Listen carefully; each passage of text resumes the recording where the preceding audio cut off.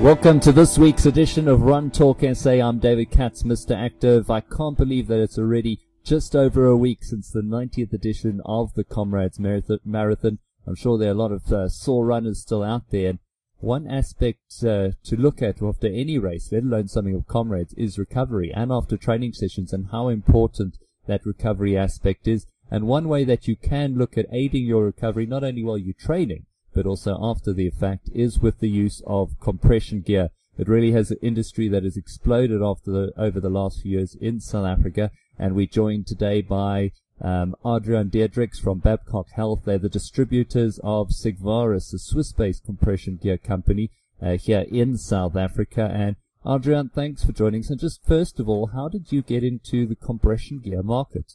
Hi, good morning, David. Thanks for having us on the program. It's a pleasure to chat with you. Well, Babcock Health is the national distributor of the Sigvaris range of compression garments, which basically started through the distribution of the medical range of this brand, Sigvaris, where we basically supply hospitals and clinics and surgeons with medical compression gear or garments for patients that specifically has either varicose veins or venous insufficiency, especially also before operations and during long operations where there's a high risk of DVT, deep vein thrombosis, as well as post-operation, in the recovery and still, reducing the risk of deep vein thrombosis post-operation. And there's many of those patients out there. And it's a standard procedure, it's a standard treatment regime that doctors and surgeons engage in pre and post operation. So we're the distributors of those products, and then basically Sigvaris used all their experience and knowledge of over 140 years to extend that experience into the sports arena, whether it's running, cycling, triathletes, alpine skiing or hiking. So yeah, that's where we come from. Now, you see a lot of triathletes with these Ironman events. It seems to be big in that market. I know cyclists do use them, runners. I have enjoyed over time using compression gear. But what I like about the difference, what I've seen, and I've seen a lot of these brands between what you guys are doing, other guys, is that it is based on medical research. It's based on an individual person. I believe you fit a person. There's no small, medium, or large. You fit a person for the right sock. Yeah, right. So physiologically and anatomically, there's definitely indications for specific technological design. So Sigvaris actually has all the experience for many, many years in designing garments that compress physiologically and doesn't just have a stretch material that covers the whole leg or the whole upper leg. They design the product according to the anatomy and the physiology of the leg, either pre-exercise or post-exercise, or pre-operation or post-op. In that sense, it's impossible to basically have an effective compression effect if you have a one-size-fits-all. We don't do that. So at Sigvaris, the technology allows you to custom fit the athlete or the patient, and therefore the garment has physiological and clinical benefits. Without that specific custom fit, the garment's either overstretched or it's too tight or it's too loose.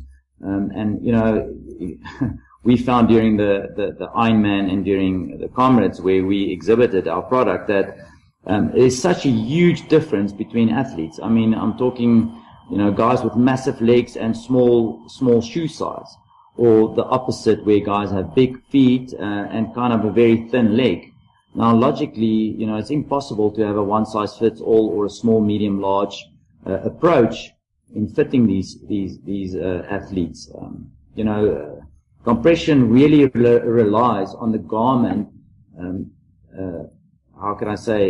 still functioning together with the physiological and anatomical processes of the legs, especially during and after exercise. I mean, it's extremely important that the garment is actually manufactured in a way that there is compression at the right place behind the calf, at the bottom of the foot, and very little compression on the top of the foot where you can get a tourniquet effect. So all these factors come into play when you want to fit a compression garment. And just to call a garment a compression garment doesn't necessarily make it a compression garment. What garments are there? I mean, the socks to us, you see people in socks all the time. I know their tights is an option, but there's also a difference between wearing just socks and stockings. Yeah, so Sigvaris is, their technology basically comes from alpine skiing and long distance hiking. So they started with their medical and clinical based manufacturing and products and extending it into the sport arena from medical to hiking. And obviously out of that, they developed more running, cycling and recovery, because recovery is one of the most important aspects of performance.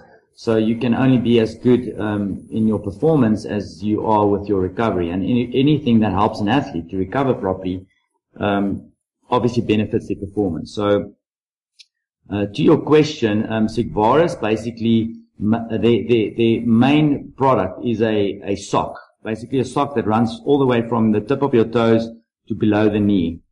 Reason being is one of your biggest benefit in compression comes basically from your lower leg. If your lower leg becomes dilated, or if there's muscle oscillation, micro tears, bleeding, high, levels of lactic acid, or metabolic substances that pool in your leg, lower leg, it just has a negative effect all the way up into your body. And because your lower leg is smaller and the venous system is smaller and more prone to damage, that process is obviously enhanced if you don't have compression stockings or socks on. So Sigvaris manufactures a sock for during exercise, which has different compression levels from the bottom of your foot all the way up to below your knee. And then they also basically took the triathlete into consideration, where they do swimming and also uses a lot of leg action during swimming. So we have what they call the sleeve, and I think people are pretty familiar with that, where it just covers your lower leg up to your ankle, and then they can swim with that under the swimsuit, and then basically they will then at transition just add or put on the compression sock part, or we call it an ankle sock. It's not just a sock, it's a compression sock. So the technology extends into that part. And then, because your venous system runs all the way from your ankle up to your groin on the inner side of your thigh, Sigvaris also manufactures a great and a high quality compression short. And again, this is custom fit. This is made for ladies and for men. So that's taken into consideration. And again, the compression areas of the garment is such that it stabilizes your hip flexors. It puts pressure on your ITB. So you have less chance of damage there, and also compression in the middle of the middle of your thighs. So you basically can, with a Sigvaris range, cover your whole leg. And if I could just maybe mention, David, that's one of the most important parts for compression. I mean, compression is there if it has clinical benefits, if it has clinical trials done, comes from a medical background. Compression basically helps with to improve the supply of blood pumped to the muscles. It removes metabolic substances and lactic acid.